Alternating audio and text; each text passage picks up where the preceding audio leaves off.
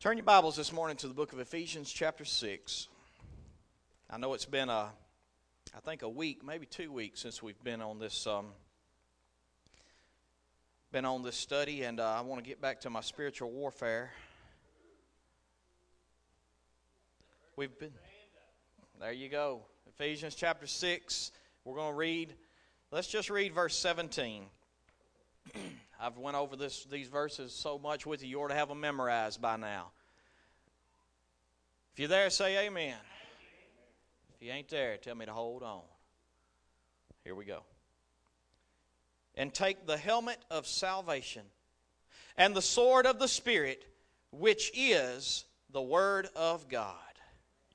You may be seated. Over the last several weeks, we've been talking about this great battle that takes place inside of each and every one of us. It's an invisible battle. It's a battle that you don't actually physically see. It's a battle that takes place right here. It's a battle that is on the line, and it wages for your soul, is what it wages for. In the beginning, before the foundations of the world, I suppose it was before the foundations of the world. I don't actually know the timeline when this took place, but I do know that the Bible teaches us that a great battle took place whenever Lucifer, the great, beautiful, wise angel that God had created, the top angel, the leader of worship in heaven, when he decided that he would exalt his throne above the throne of God Almighty and that he will be the Most High. And when he made that decision, he was cast out, and he drew a third of the angels, or a third of the angels as followers with him. And he was cast down, and now he goes to and fro, trying his best, still trying to be the Most High, still trying to gain followers, still trying to keep people from turning to God, because he wants to be God. So there's a battle that's raging. And God is fighting for us on one side, and Lucifer, or Satan as you know him, is fighting for us on the other side. And this battle is raging inside of each and every one of us, especially as Christians. God gives us some armor. Paul tells us that if we're going to stand in this battle, that if we're going to continue fighting against him, that if we're going to continue even just standing up in the midst of this battle, we're going to have some weapons and armor of warfare that only God can provide, because this is not a battle against flesh and blood. This is a battle against spiritual powers of darkness, the spiritual forces of wickedness.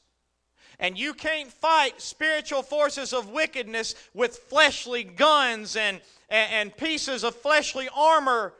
You have to fight them with spiritual weapons and spiritual armor, and Paul gives us several. And today I want to talk to you about the sword of the Spirit, which is what? The Bible, or also known as the Word of God. The actual Word of God Almighty that has been penned on paper for you and I to be inspired by it. And he said here that he calls it the sword of the Spirit.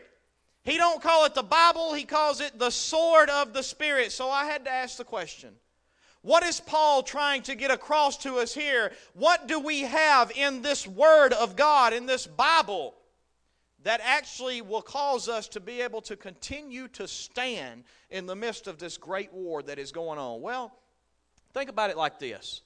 Swords are weapons that were used to fight battles. Whenever you read back into the Bible and in older times, they didn't have guns.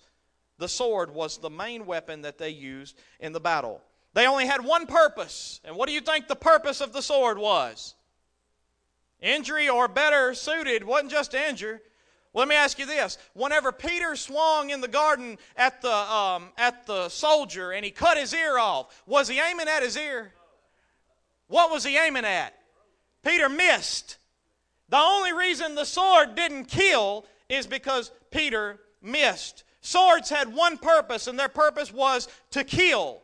Whenever Joab and Abner, the leaders of the King Saul and the leader of King David's army, when they came together to battle, the very first thing they said was, let our strongest young men arise and come together at this pool and battle together. And if you'll picture it in your head, they had 12 men of King Saul's side and 12 men of King David's side that come and stood face to face in front of each other. And the Bible says that they all drew their swords at the same time. They grabbed their opponent by the head and they thrust their swords in each other together, and all of them fell slain that day together by what?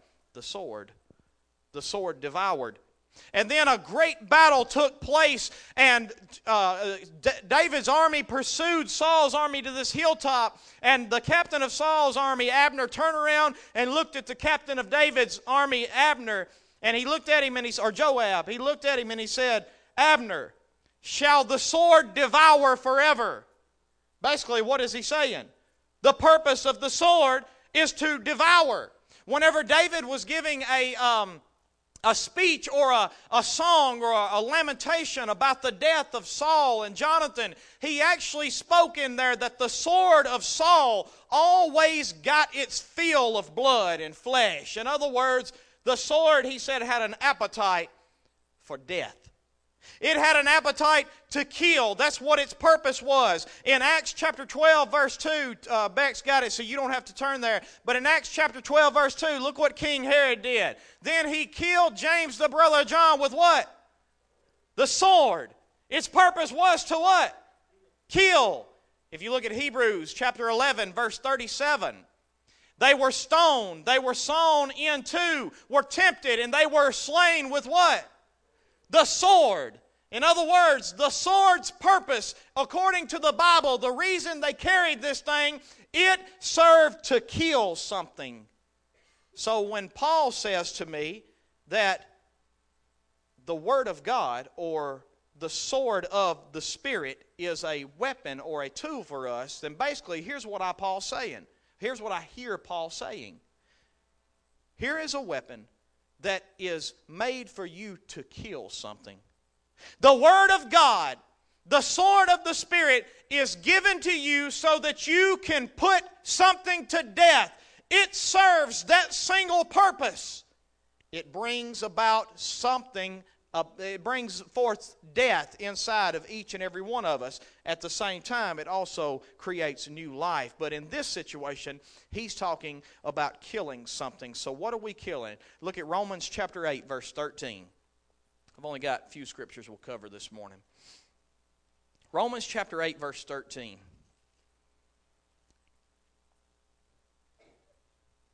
It says, for if you live according to the flesh, you will die. But if by the what? The Spirit, you do what? Put to death the deeds of the body, then you will live. So, what are we putting to death? The flesh, the things that are enemies of God. We are putting to death our ways and our desires and our wants, and we are leaning toward God's ways and His desires and His wants. He says here that if we live and we don't put to death our flesh, what will happen to us? We will die. But if by the what? The Spirit we put to death the deeds of the body, then we will live. Well, what is the Spirit's tool that puts deeds of the body to death, according to the Bible? The Word of God, the sword of the Spirit. Now, that ought to be very important to you right now, but I promise you, if you'll keep hanging with me as we go through this message, it's going to get very important to you. Stay with me. How does the Word of God, or the sword of the Spirit, help us in killing the flesh? Number one, it gives us daily triumph over sin. How many of you are sick and tired of every day repeating your same things over and over again? I'm sick of it. I'm ready to put this thing to death. I'm ready to start walking in what God wants me to walk in. Well, guess what? The tool for it is the Word of God, the sword of the Spirit. There is a power here that we have yet to experience even a piece of it. If I were to Now, baby, if I do something, don't get mad at me, okay? How much money we got in the bank? We got a lot of money, but we ain't doing too good. Let's suppose that I were thinking about offering everybody in the building this morning $100 per Bible verse that you could remember by next Sunday. I said I'm thinking about it, all right? Now, don't take me up on it yet, all right? I'm thinking about it. $100 per Bible verse that you could remember by next Sunday. How much time are you willing to spend in the Word of God this week? $100 per verse. I think some of you take a week vacation from work just to study the Bible. Oh, man, y'all Sunday school teachers be so proud of y'all. Took vacation to study the Bible. You know, it's funny. Money is a great motivator for us, ain't it? But the Word of God has just told us that we can put to death our deeds of our body and live toward God Almighty with the same two.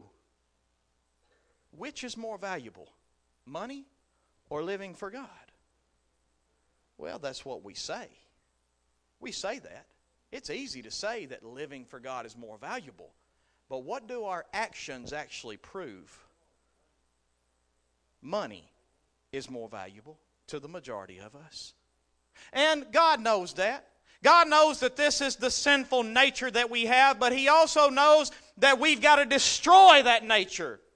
We've got to see God for the value that He is. And when we see Him, the Bible says that the kingdom of heaven is like a man who found a treasure in a field, and he went and buried that treasure.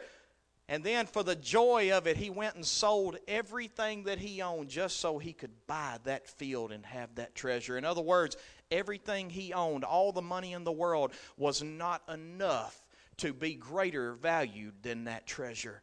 And that's the way the kingdom of God is like. When we see it for what it's worth, there is nothing that holds greater value than the kingdom of heaven and living for God. It gives us daily triumph over sin. Look at Psalm chapter 119, verses 9 through 16. And Beck's going to have it, but I would like for you to turn your Bibles there if you've got your Bibles with you this morning. If you don't have your Bibles with you this morning, this may be an uncomfortable sermon for you. But that's all right. I ain't always carried my Bible to church neither, so I ain't getting down on you. I just want to show you how important this word is this morning. Psalm chapter 119, verses 9 through 16. The very first question of verse 9, what is it? How can a young man cleanse his way? That's a very good question, ain't it, Carson? How can I keep my way pure? How can I walk a daily walk, day after day, and triumph over sin in my life? How is that even possible, Nick? Is it even possible for me to live a day and stay pure? Yes. Yes, it is. You want me to prove it to you? The Word of God actually says that if you walk in the Spirit, you shall not what? Fulfill the lust of the flesh. So basically the Word of God says plainly, if you'll walk in the Spirit, you won't fulfill the lust of the flesh. And the Spirit's sword is the Word of God. He says, how can a young man cleanse his way? And then he answers his own question. By taking heed according to your word. Or taking heed means to pay very close attention to. So let's read it like this. How can a young man cleanse his way? By paying very close attention to your word, to the word of God. But listen, he's not just talking about having it in your mind. He's not just talking about the inspirations that he's spoken to you personally. You know, as I was studying yesterday, he kept throwing these little messages up to me. He kept throwing this stuff up to me, I assume to confirm to me that I'm on the right track with where I need to go. And I could stand here this morning and tell you about that word that God spoke to me, but that's not what he's talking about. He's talking about the written word of God. Look how I prove it to you. Verse 10 through 16. With my whole heart I have sought you. Oh, let me not wander from what? your commandments. All right, keep that in mind. Your word I have hidden in my heart that I might not sin against you. Blessed are you, O Lord. Teach me what? Your statutes, or statutes are His laws or His rules. With my lips I have declared all the judgments of your mouth. I have rejoiced in the way of your testimonies. As much as in all riches I will meditate on your precepts. Precepts are actually a direction, a counsel. It's a course of action, direction to be taken. So he says, I will meditate on your counsel and on your direction and contemplate your ways. I will delight myself in your statutes. I will not forget your word. So he talks about commandments. Where do we get the word? Where do we get commandments from? Where did Moses have them on? They were on 2 tablets and they were written, right? On the stones. We get the commandments from God written to us. His statutes or His laws or His rules the same way. The testimonies. Where do we get testimonies from?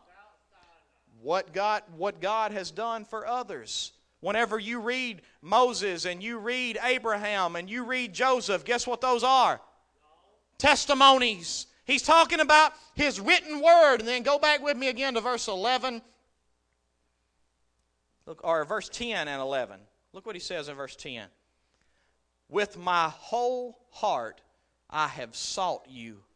Oh, let me not wander from your commandments. We'll stop there for just a second. You know what he's saying here? He's saying, with everything that's in me, I have looked for you in your written word.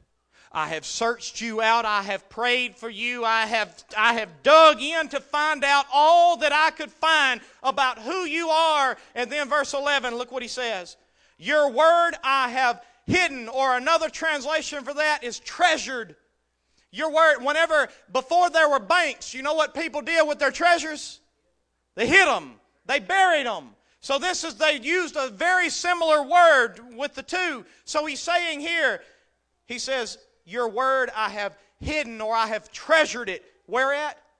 In my heart, that I may not sin against you. So you know what I hear the psalmist saying right here? Your word I have took it to memory. Your word I have kept it inside of me. You know, it's funny how Scripture memory, and I'm glad we did Awana's Awards last week, because I'm hoping I can get some of us as adults to get a little more serious about Scripture memory. It's amazing to me how any given situation I get in, you know what the first thing that comes to my mind is? Scripture. Every time. I don't care what it is. I don't care what I'm dealing with. Every time I get in any situation whatsoever, Scripture comes to my mind. And it is always a Scripture that will guide me and direct me in whatever situation I'm in. I don't really ever have to even stop and think about it most time. It just comes to me. Now, it don't do it just because I've memorized it. It does it because I have sealed it to memory, but it's also the power of the Holy Spirit that uses His sword to direct me and to guide me and to kill all the things that do not belong. So how does a young man cleanse his way? How do we walk in daily triumph over sin? By taking heed according to your word. And that would go along exactly with what Paul is saying, that the Word of God is the sword of the Spirit to kill our sin. And yet, everything else in the world is more important than reading our Bibles, ain't it? I mean, it is. I'm being straight with you. See, I'm getting ahead of myself. I don't need to go there yet. Number 2, the way that the Word of God kills the flesh in us.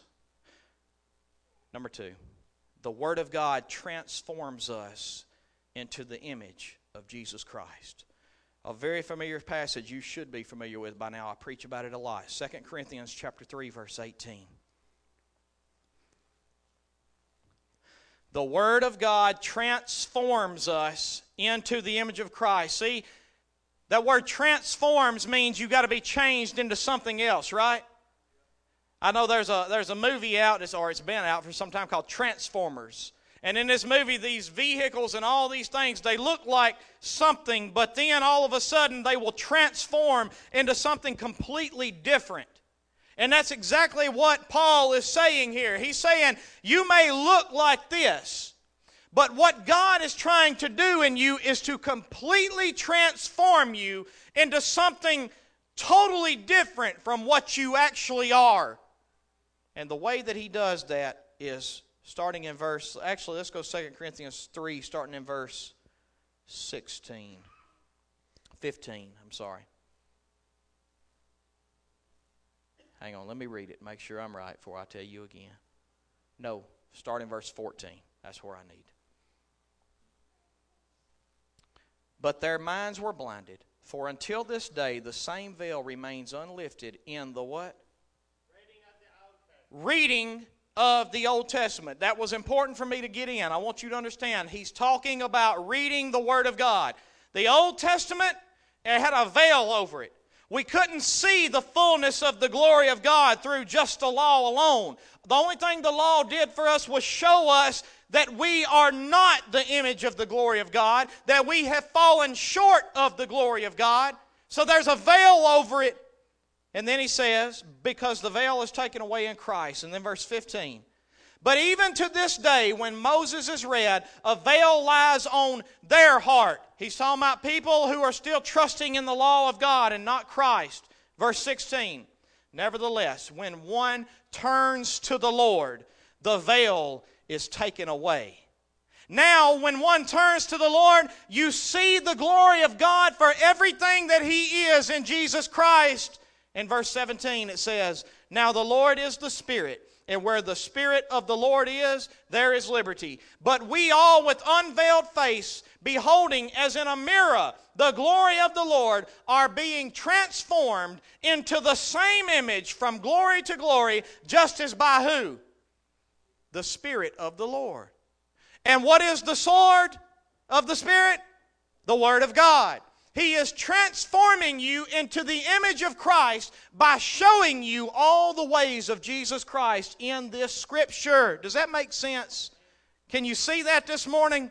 When you stand and you gaze at Jesus Christ, notice, remember when he said, nevertheless, when one turns to the Lord, we behold the glory of the Lord as if we were looking in a mirror when we look at Jesus Christ. And all of His ways and all of His words are written down for each and every one of us to stand at any given time we want and gaze at Him. And watch it change our lives into everything that God means for us to be. He teaches us how to live for the glory of God and how to die to ourselves by showing us Jesus Christ in the Word.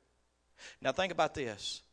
In the wilderness when Jesus was battling Satan, all 3 times, what did He defeat Satan's temptations with? Scripture. All 3 times, everything Satan brought to him, he used the Word of God. And let me tell you, how many libraries or books have you seen in the wilderness? That tells me that more than likely, Jesus wasn't opening up His Word, searching to find this thing. He had it in His heart. He treasured it. He had it hidden in His mind so that whenever He dealt with these situations, the Spirit used this thing to come out and slay the temptation. And He killed it. And the devil left. He was defeated. But here we have a problem. Look with me, if you would, at 2 Peter chapter 2, verse 1 and 2. And this is my last thing that I'm talking about this morning. 2 Peter chapter 2, 1 through 2.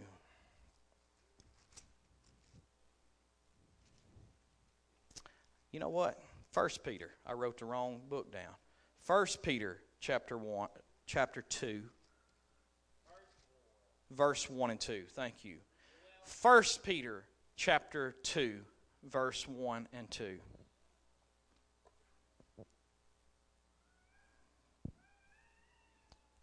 This is what it reads.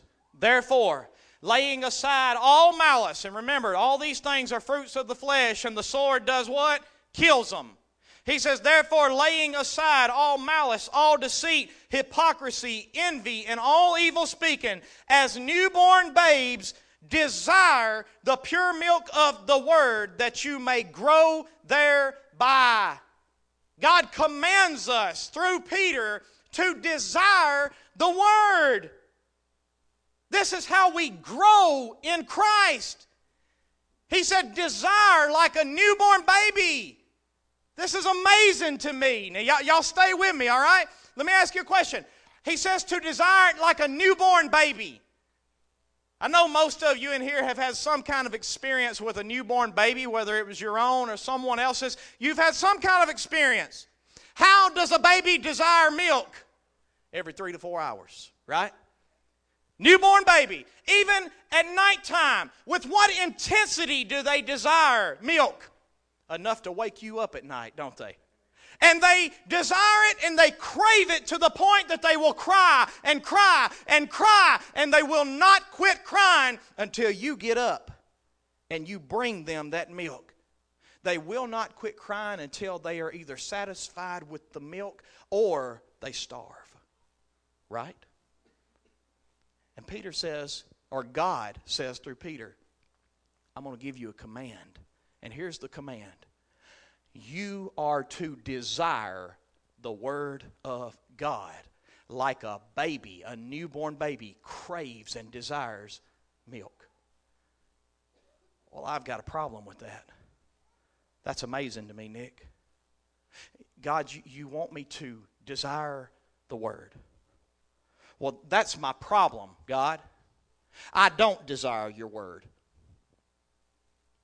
If I'm a hypocrite and y'all are all holier than thou and you just love and you can't wait to get in it and you read it 24 hours a day, then I'm thankful for you. Praise God. I don't desire it. That's my problem, God. You might as well tell a lame man to walk. Who could do that? Command me to do something that I cannot do. I can't do it, Ronnie. I can't desire what I don't desire.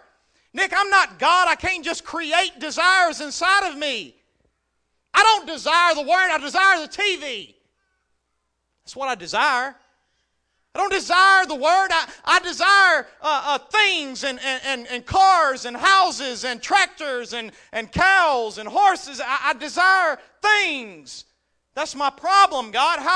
How can you do such a thing to command me to do something that I cannot do? You might as well tell a lame man to walk like he can do that. He looks at a lame man. He says, get up and walk. Did the lame man look back at him and say, I can't, I'm a lame man? So that means that there must be something that I'm missing, right? He wants me to do something that in and of myself I cannot do, and He gives me a demand to crave His Word like a baby craves milk. But how? When I don't do it, how is it that you can give me a command to desire what I don't desire, a command to feel longings that I don't feel? Well, it's only wrong to command someone to do something that you know they cannot do unless you have the power to cause it to make it happen in them. Now, how many of you are going to stand and look at a lame man and say, why don't you just get up out of that chair and walk? Anybody ever done that? Why don't you do it? Why don't you look at every person you come to in a wheelchair or laying in a bed that can't move, look at them and say, why don't you just get up out of that thing and walk? Why don't you do that? Because it's wrong. It would be wrong, right? Why? Because you have no power to make them walk. This is something you know they cannot do. However, if indeed you possess the power to cause them to do what they cannot do, then it is not wrong to command the lame man to get up and walk. It is wrong for the lame man to look back at this man and say, I can't, I'm a lame man. So what I'm trying to get to you is this. When the Word of God commands you to desire to read this Word, to desire to study it, it is not the correct response to look back at Him and say, I can't. He already knows that you can't. The correct response is to look back at Him and say, I will desire your Word. Even though I know that I can't walk, because you told me to get up and walk, I will get up and walk. You see what I'm getting at? It's right here. You want to be able to go in and open up this word and just read it. You look at him and say, Lord, I can't read. I hate to read. You ain't seen nobody that hates to read till you see me. I hate to read. Give me something to read. I'd just soon throw it back at you, hit you in the head with it. Can't stand to read. Oh, but God looked at me and said, read. Okay, I'll read. Because I believe that you have the power to make me do what I cannot do on my own. Now, this may not mean nothing to you, but it sends chills up and down my spine. This basically is saying that if God says for you to desire something when you don't desire it, then we just have to trust Him that He must know something that we don't. He must possess something that we don't, because if not, then He's wrong for trying to tell us to do something that we cannot do, and He knows we can't do it. That's wrong. You might as well tell a lame man to walk, and nobody can do that. But they did, and they walked. God has given us a power that we often neglect in the gospel, a power, and John Piper explained it best. And I know y'all hear me talk about John Piper a lot, but he's just a great mentor and teacher to me. He explained it best through an old poem written in the 1600s by a man named John Bunyan. He was a Christian poet that wrote many, many poems. And this poem was very short. But listen to what the poem says. Run, John, and work, the law commands, but it gives us neither feet nor hands. Stay with me. Let me say it one more time. The poem says this. Run, John, and work, the law commands, but it gives me neither feet nor hands. But far better news the gospel brings. It bids me fly, and it gives me wings. Basically, the poem is explained like this. There is a command from God for us to do, and yet it gives us no ability in the law. It only shows us that, God, I can't. But that's exactly where He means for us to be.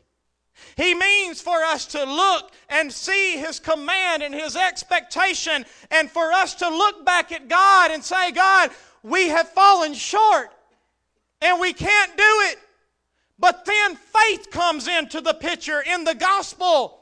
Far better news the gospel brings. It doesn't just bid us to walk and to run and to work, but it bids us to fly. And it gives us the wings and the power to do so. Think about it like this. In the gospel, people say, well, there's no commands in the gospel. The commandments in the law is gone. Wrong. Wrong. Actually, the gospel is harder. Now, stay with me. Actually, the gospel is harder. Think about the Sermon on the Mount when Jesus stepped up and said, you have heard that it was said, don't murder. But I say to you, not only don't murder, but if you're angry with your brother, guess what? Jesus said, I say to you, don't go out and kill your enemies. Love your enemies. Forgive those who do wrong and despitefully use and persecute you.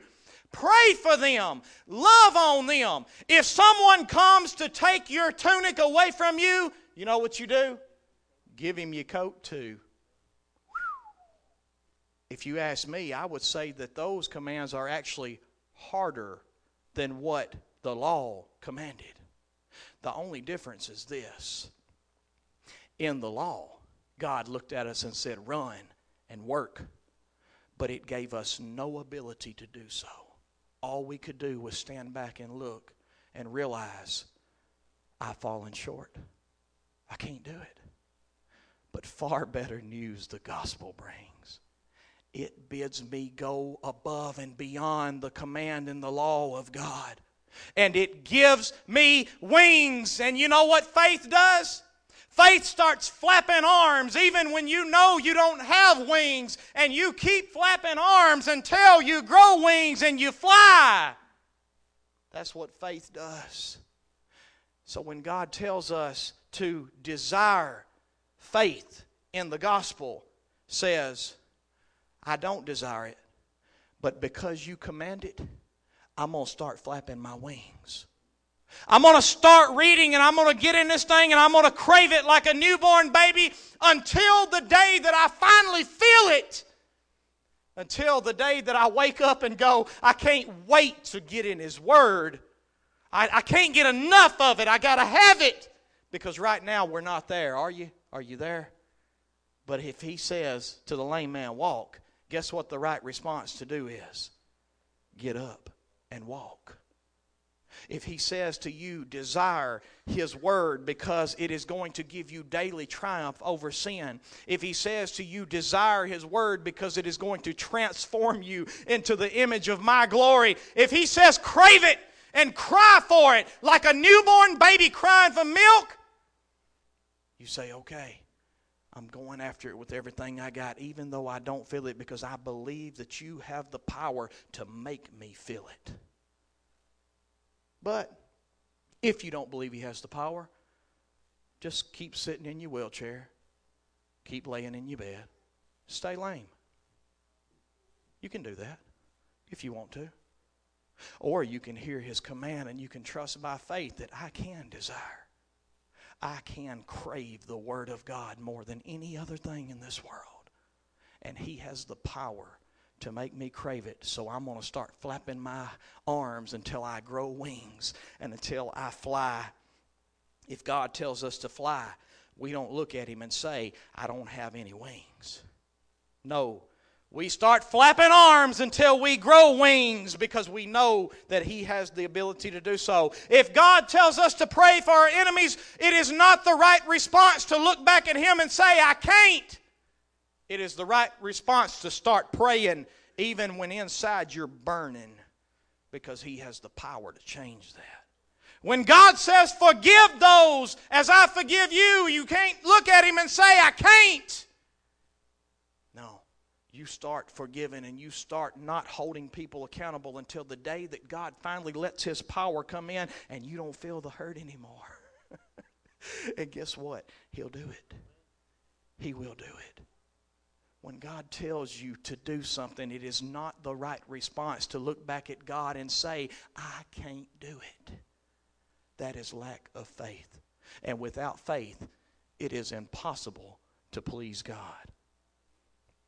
Finally, it's not about you. It's not about what you feel. It's not about what your condition currently is. It's about believing that He has the power to completely change your condition. Do you believe that this morning? Do you believe that God is the great I am that can change everything about you if you will just start flapping your arms? If you'll just start running when He says run even though you're lame? If you'll start desiring what He says desire even though you don't desire it? Do you believe that He has the power and the ability to completely change you? And the answer is you should, because He does. Forget about what you can't do and trust God can do whatever He commands you to do. And if God says desire it, then desire it. If God says crave it, then crave it. If God says live for it, then live for it.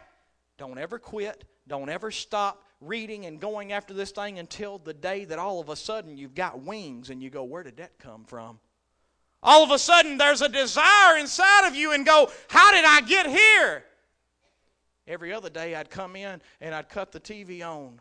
But today I want to come in and open the Word. What happened? Let me tell you what happened.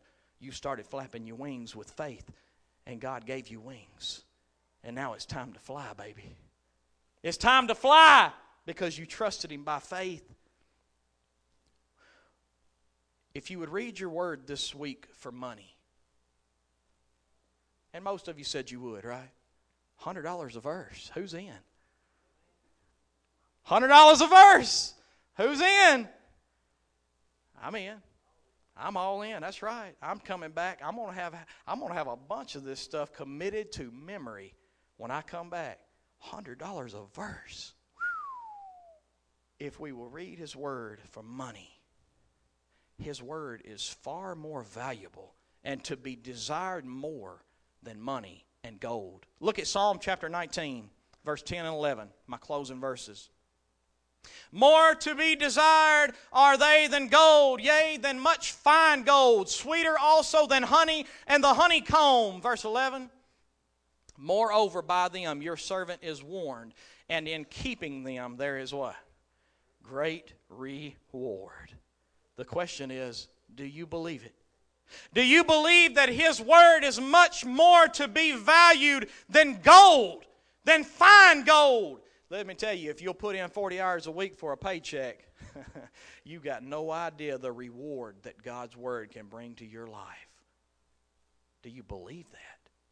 If you do, this week, a Bible is going to be a great, great thing in your hands. And it is going to begin to give you daily triumph over sin.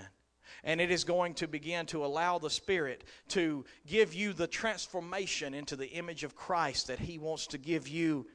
So let me ask you the question, what is more valuable to you? Money or becoming like Christ? The Word of God is the sword of the Spirit. And it has the power to kill everything in you that don't belong. And it also has the power to bring to life all the things that do belong. Do you desire it? Do you crave it? No? You like me? Let's start flapping our wings and believe that God can give us the power to fly. Y'all stand with us this morning. The altar is open for whatever your need is. Maybe you need that desire this morning and you want to just tell God by faith that this morning is the morning I'm going to start flapping my wings until I actually start flying. I don't know what your need is this morning, but I pray that whatever He tells you to do, you'll trust Him first and foremost, and you'll obey Him and walk whichever direction He points.